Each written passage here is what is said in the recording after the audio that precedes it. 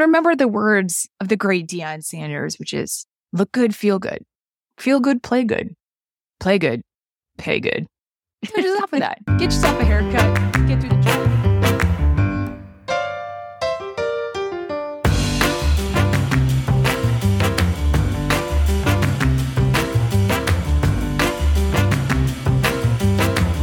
Hello, friend. Hello. Welcome to Your Work Friends. I'm Francesca. And I'm Mel. And we're two HR leaders with no filter, exposing the work stuff you need to know.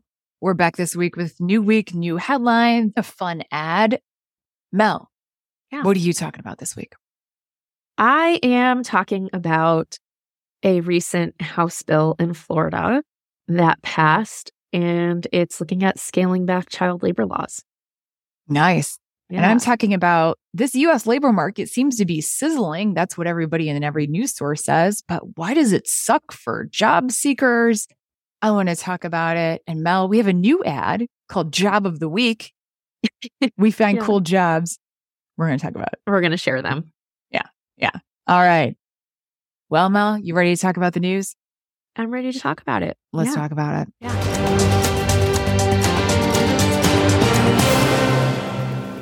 So what's going on in Florida? Look, Florida's a beautiful state, but man, Florida man. Okay. Well, Florida always has like the news, the alligator there's driving the lawnmower shit. So something going on. Yeah. This bill is a House bill. For anyone who is nerdy and likes to read bills, you can find it under HB 49.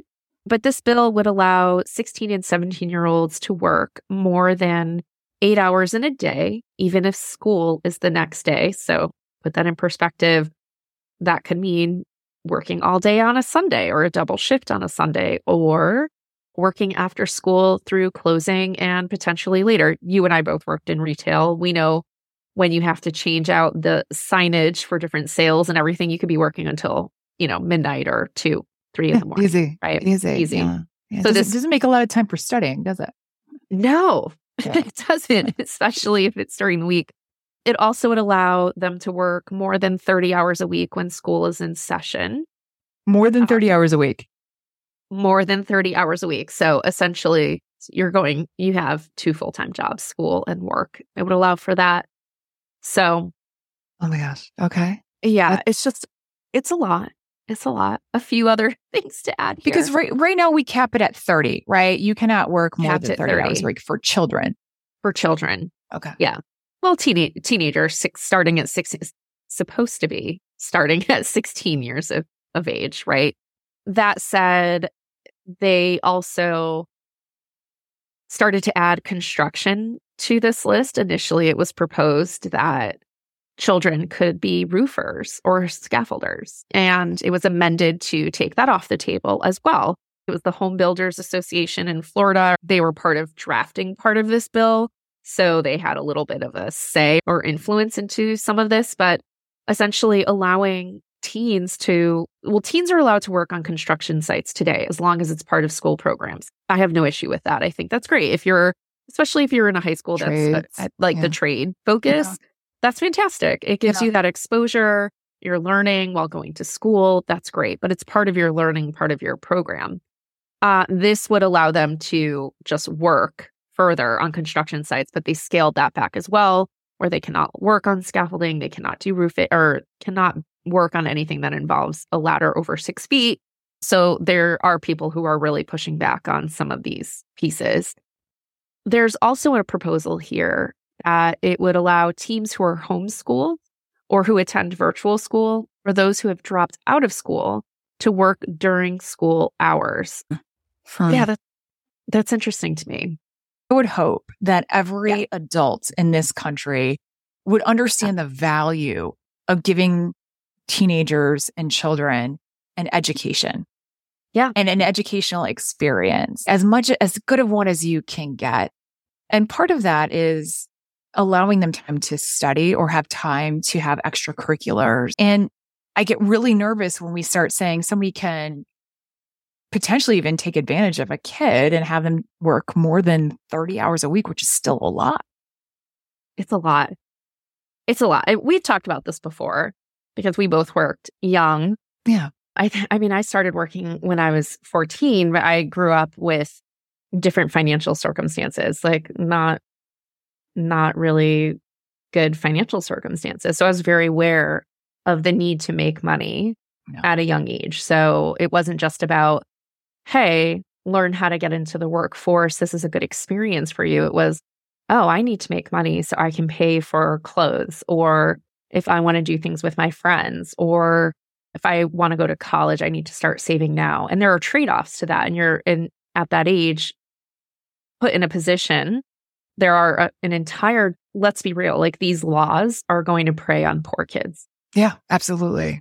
Absolutely. I mean, you and I worked at 16. I worked for fun money. I didn't work because I didn't have clothes, right? I worked to pay car insurance and a car payment and to save up for college. So very different reasons, right? Different. Sure there was certainly fun money in there, but my priority, it was mainly things that, you hope kids, that's the systemic issue that kids even need to worry about that stuff, right? And they need to make these trade-offs and choices. And you do trade off things. I can speak only to my personal experience, but I decided to walk away from being a part of the swim team my senior year so that I could take on a second part-time job to start to save up for college and to pay for college. And I had to give that up, something I really loved. And so, those trade-offs suck, quite honestly. And then you add on to that, luckily for me, I had some protections in place where you're not allowed to work past 9 p.m. during a school week.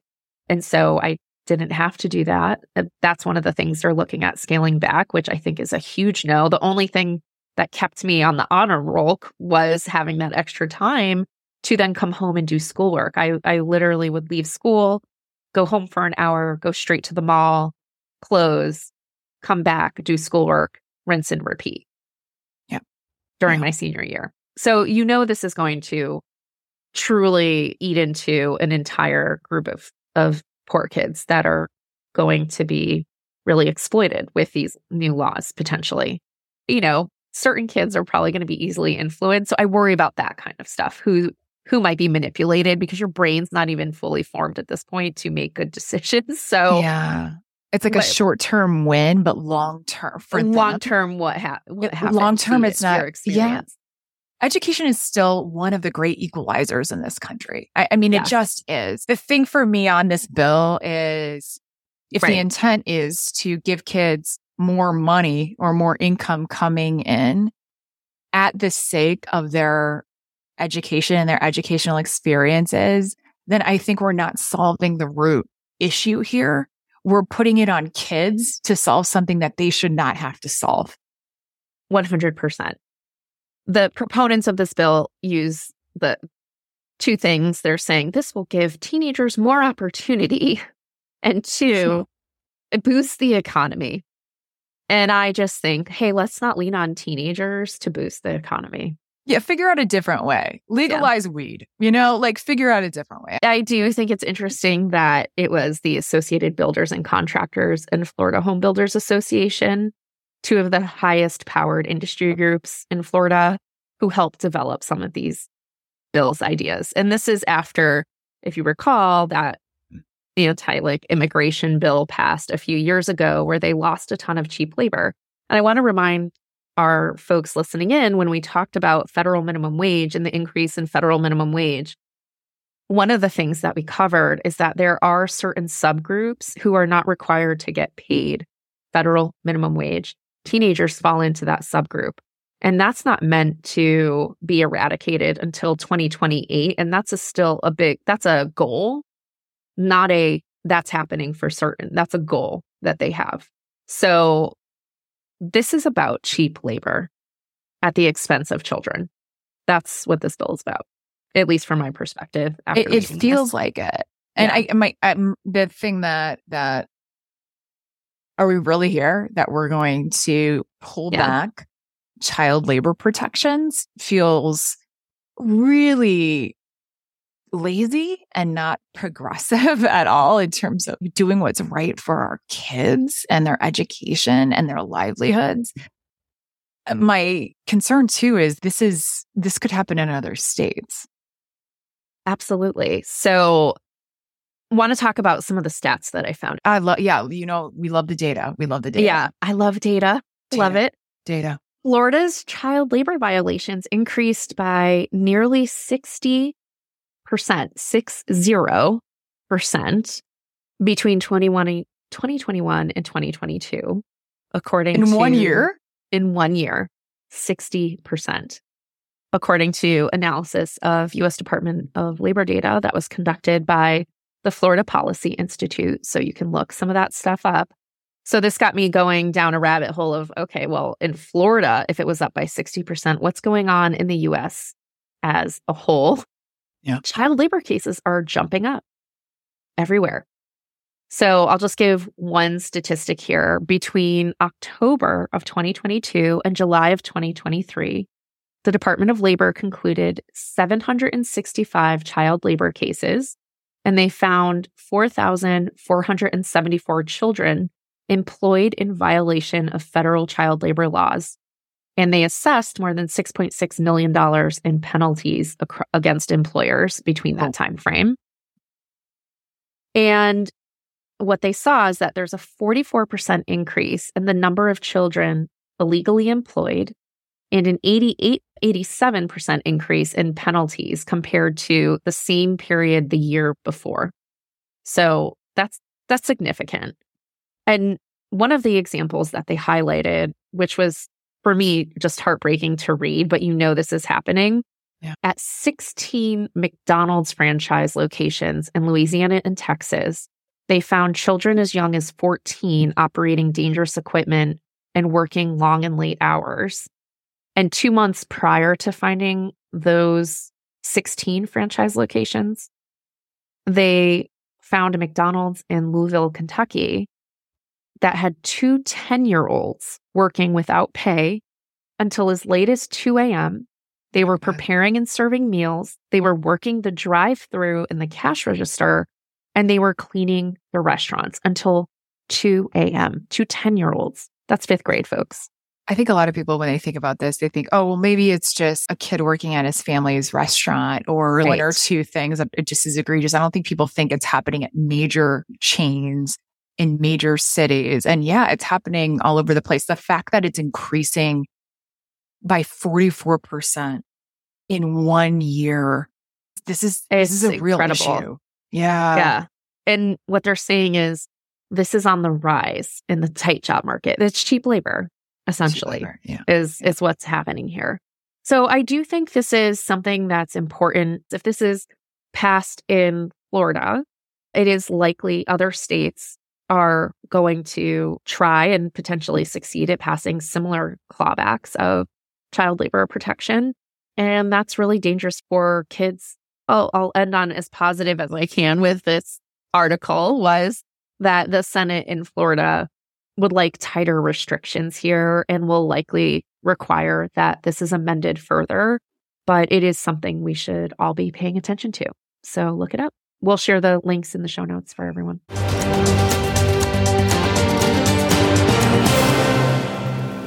Let's talk about the labor market because Reuters came out with an article this week that said U.S. labor market sizzles with blowout job growth and solid wage gains.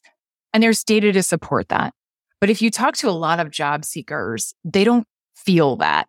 What I want to do is basically lay a story out for everyone around why the job market is the way it is. I want to talk about the golden side of this story, which is giving you data that, job growth and wage gains are solid. And then I want to give you another set of data that says, is it really? Because you maybe not be feeling like the job market's great, or you might be feeling like the job market's great. And I want to give a tale of 2 stories or 2 cities or whatever literary reference. That's what I would love to present today, the tale of these 2 data stories. Oh, I love it. Let's do it. It's interesting. Depending on who you talk to, this is either amazing or it sucks. Horrible. Yeah, there's no middle ground here. So let me just set the groundwork. For the landscape in the job market, sitting at the top of 2024, there were a significant amount of layoffs last year. Why you might see that are 2 things. One, companies overhired. They They absolutely just did.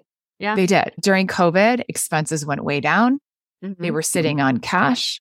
At that point in time, it was cheap to borrow cash as well. And so companies sometimes took big bets on new business ventures. Let's cue in Meta and the metaverse. It's a great example.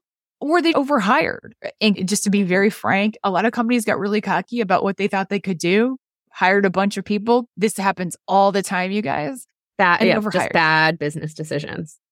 Yeah, business decisions that absolutely didn't pan out by making them the profit or the sales. The second thing that happened was what we call an economic trifecta. Last year, number one, Federal Reserve paused interest rate hikes last July.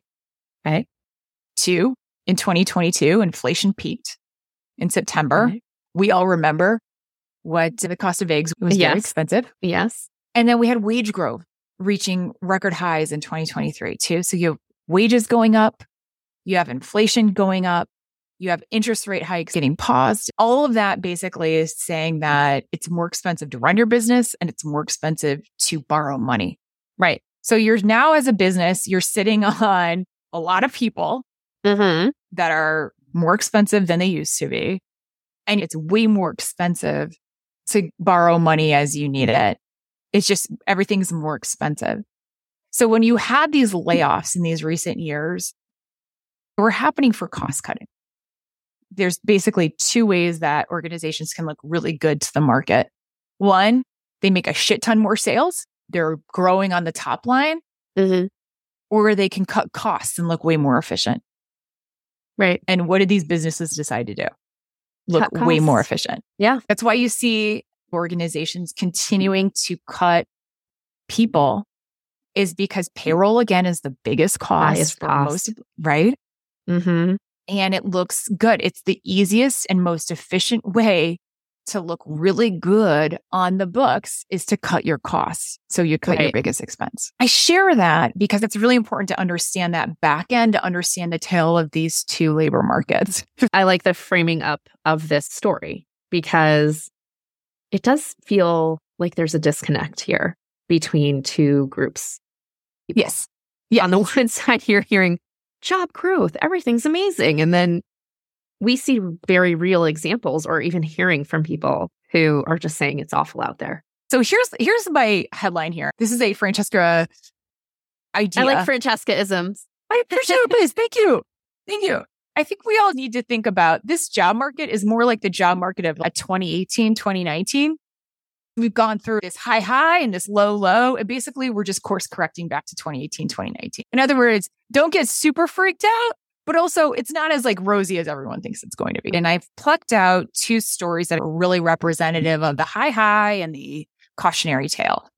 One is Reuters. The headline here is U.S. labor market sizzles with blowout job growth and solid wage gains. Couple stats that they're giving. One is that 353,000 jobs came on in January.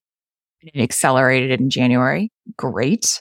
We also saw that the Labor Department report on Friday dropped a report that said unemployment is at 3.7% last month. Okay. Remains under 4% for 2 consecutive years, which is the longest stretch in more than 50 years.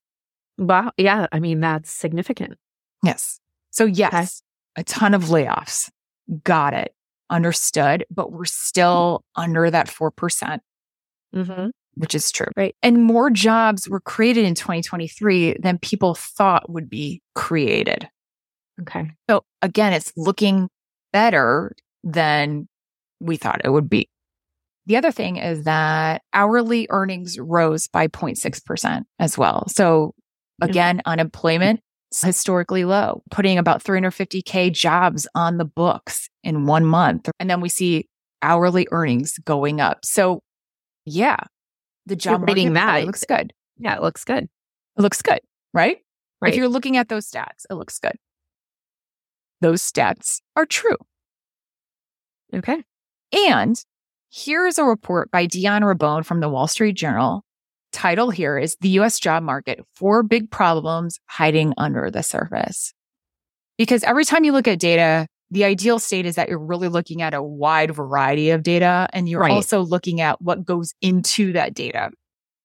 So he gives 4 examples that I think are really good to look at. One, let's look at the labor force, because the jobs report in December showed that 845,000 people dropped out of the workforce last year alone. This is the 10th largest increase since the report was created in 1975. 845,000 people.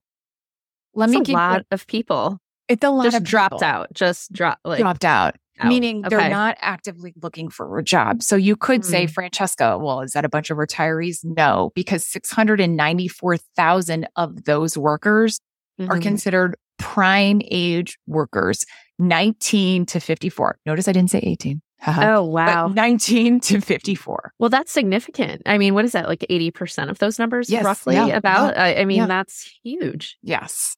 And that participation rate keeps on falling. It's been falling since September. So it's getting worse. The other reason why it's important to understand who has dropped out of the workforce and is not actively looking is because the unemployment rate, remember that unemployment rate of 3.7 I talked about up above? Yeah. Well, that unemployment rate does not track people that are not actively looking. It only tracks people that are actively looking.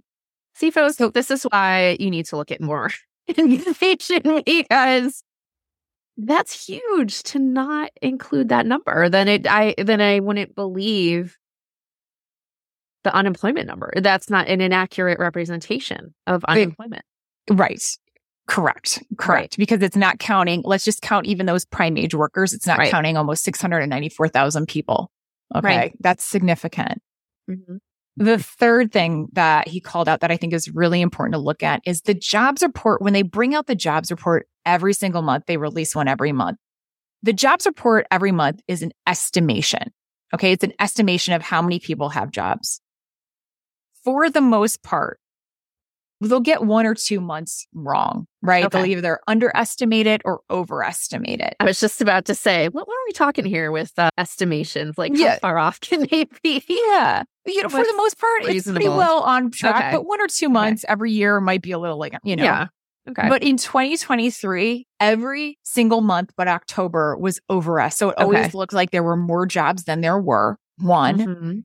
And two, this is a very similar pattern to what happened in 2007 and 2008, which do you remember what happened then? Yeah. I was living in New York and lost a lot of friends working at Lehman, watched them walk out the doors. So recession time. Baby. Recession time, right? Different reasons for a recession, but recession, right? It was looming, right? The last thing he said that was really interesting is that hours and wages fell. So one thing that we track is how many hours in total were worked. It fell in December for the second time when you adjusted it for inflation. Employers are asking employees to work less hours. Yeah. They're cutting schedules for folks who are not salaried, which is going to be the most hurt group of people. Right. You have to look at everything in balance. Yes, we've created some jobs. Yes, unemployment is still, the way that they track it is still low, but also, are these numbers solid? And what else might be happening in the ether? Yeah, I think it's so important to make sure when you're doing research on this stuff that you're looking at multiple sources, because what you just told was a very different story. I see a lot of folks coming out and always referencing the jobs report. The jobs report isn't a full story. And the jobs report isn't a full story. It's not the full story. It's interesting when I look at these data sets, what I think is, listen, this is a big course correction that is happening in the labor market. I would think about it as, look, folks, we're going back to what 2019 was for a labor market. That's what's happening. It is not all doom and gloom, but it's also not like everything's fine and not exploding. Yeah, it's not exploding. Right. So let me plug 2 quick things, because I'm hearing from a lot of you. Some of you are looking for jobs for the last 2 months, 3 months, even longer. One is, we did a pod about getting the right job with James Hudson. He offered some amazing tips to get into a job, and a job that's right for you, not just any job, but a job that's right for you. And to look at, how do you contact hiring managers? How do you contact recruiters to get in the door faster? Take a look at that. Yeah, 100%. James, he gave some really fantastic tips for folks, things I didn't know about as well. The other thing is, I don't want people to lose their mojo. Okay. So do what you need to do to feel good about yourself, right? To feel amazing about yourself, because you are amazing as you're going through this job search. And remember the words of the great Deion Sanders, which is look good, feel good, play good, pay good. So just off of that, get yourself a haircut, get through the job market. It'll be fun. Yeah. We'll go back to 2019. Don't let this job market or your experience, don't let this kill your spirit or make you feel less than it. I can promise you, as someone who used to work in talent acquisition, it is likely never you as a candidate. If you're struggling, and I've also been there on the candidate side, it's just not. So take care of yourself, do good things for yourself, and don't lose to your good point, Francesca, mojo during this process. It'll all turn out. Yep.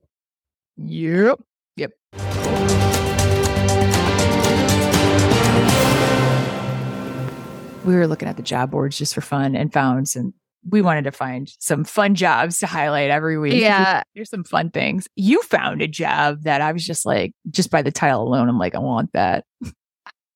I did. Well, the title alone, I was like, well, this sounds fun. Of course, it's a serious job. But I was searching and it's a director of snacks.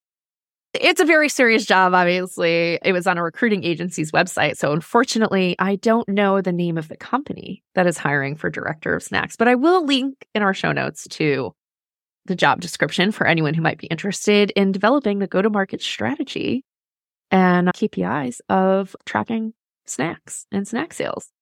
I mean, what better job? Like thinking about how to promote snacks? I don't know. I think that sounds like an awesome job.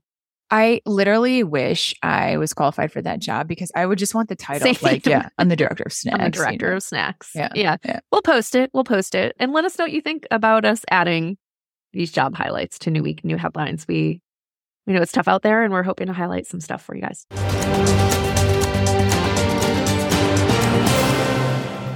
Well, Mel, amazing to talk with you today, as always. You too. This has been delightful. Yeah. We'll be back next week with New Week, New Headlines. Thanks so much for joining us today. Like and subscribe wherever you listen to podcasts. You can come over and say hi to us on the TikToks and LinkedIn community. Hit us up at yourworkfriends.com. We're always posting stuff on there. And if you found this episode helpful, share with your work friends. Thanks, Bye, friend.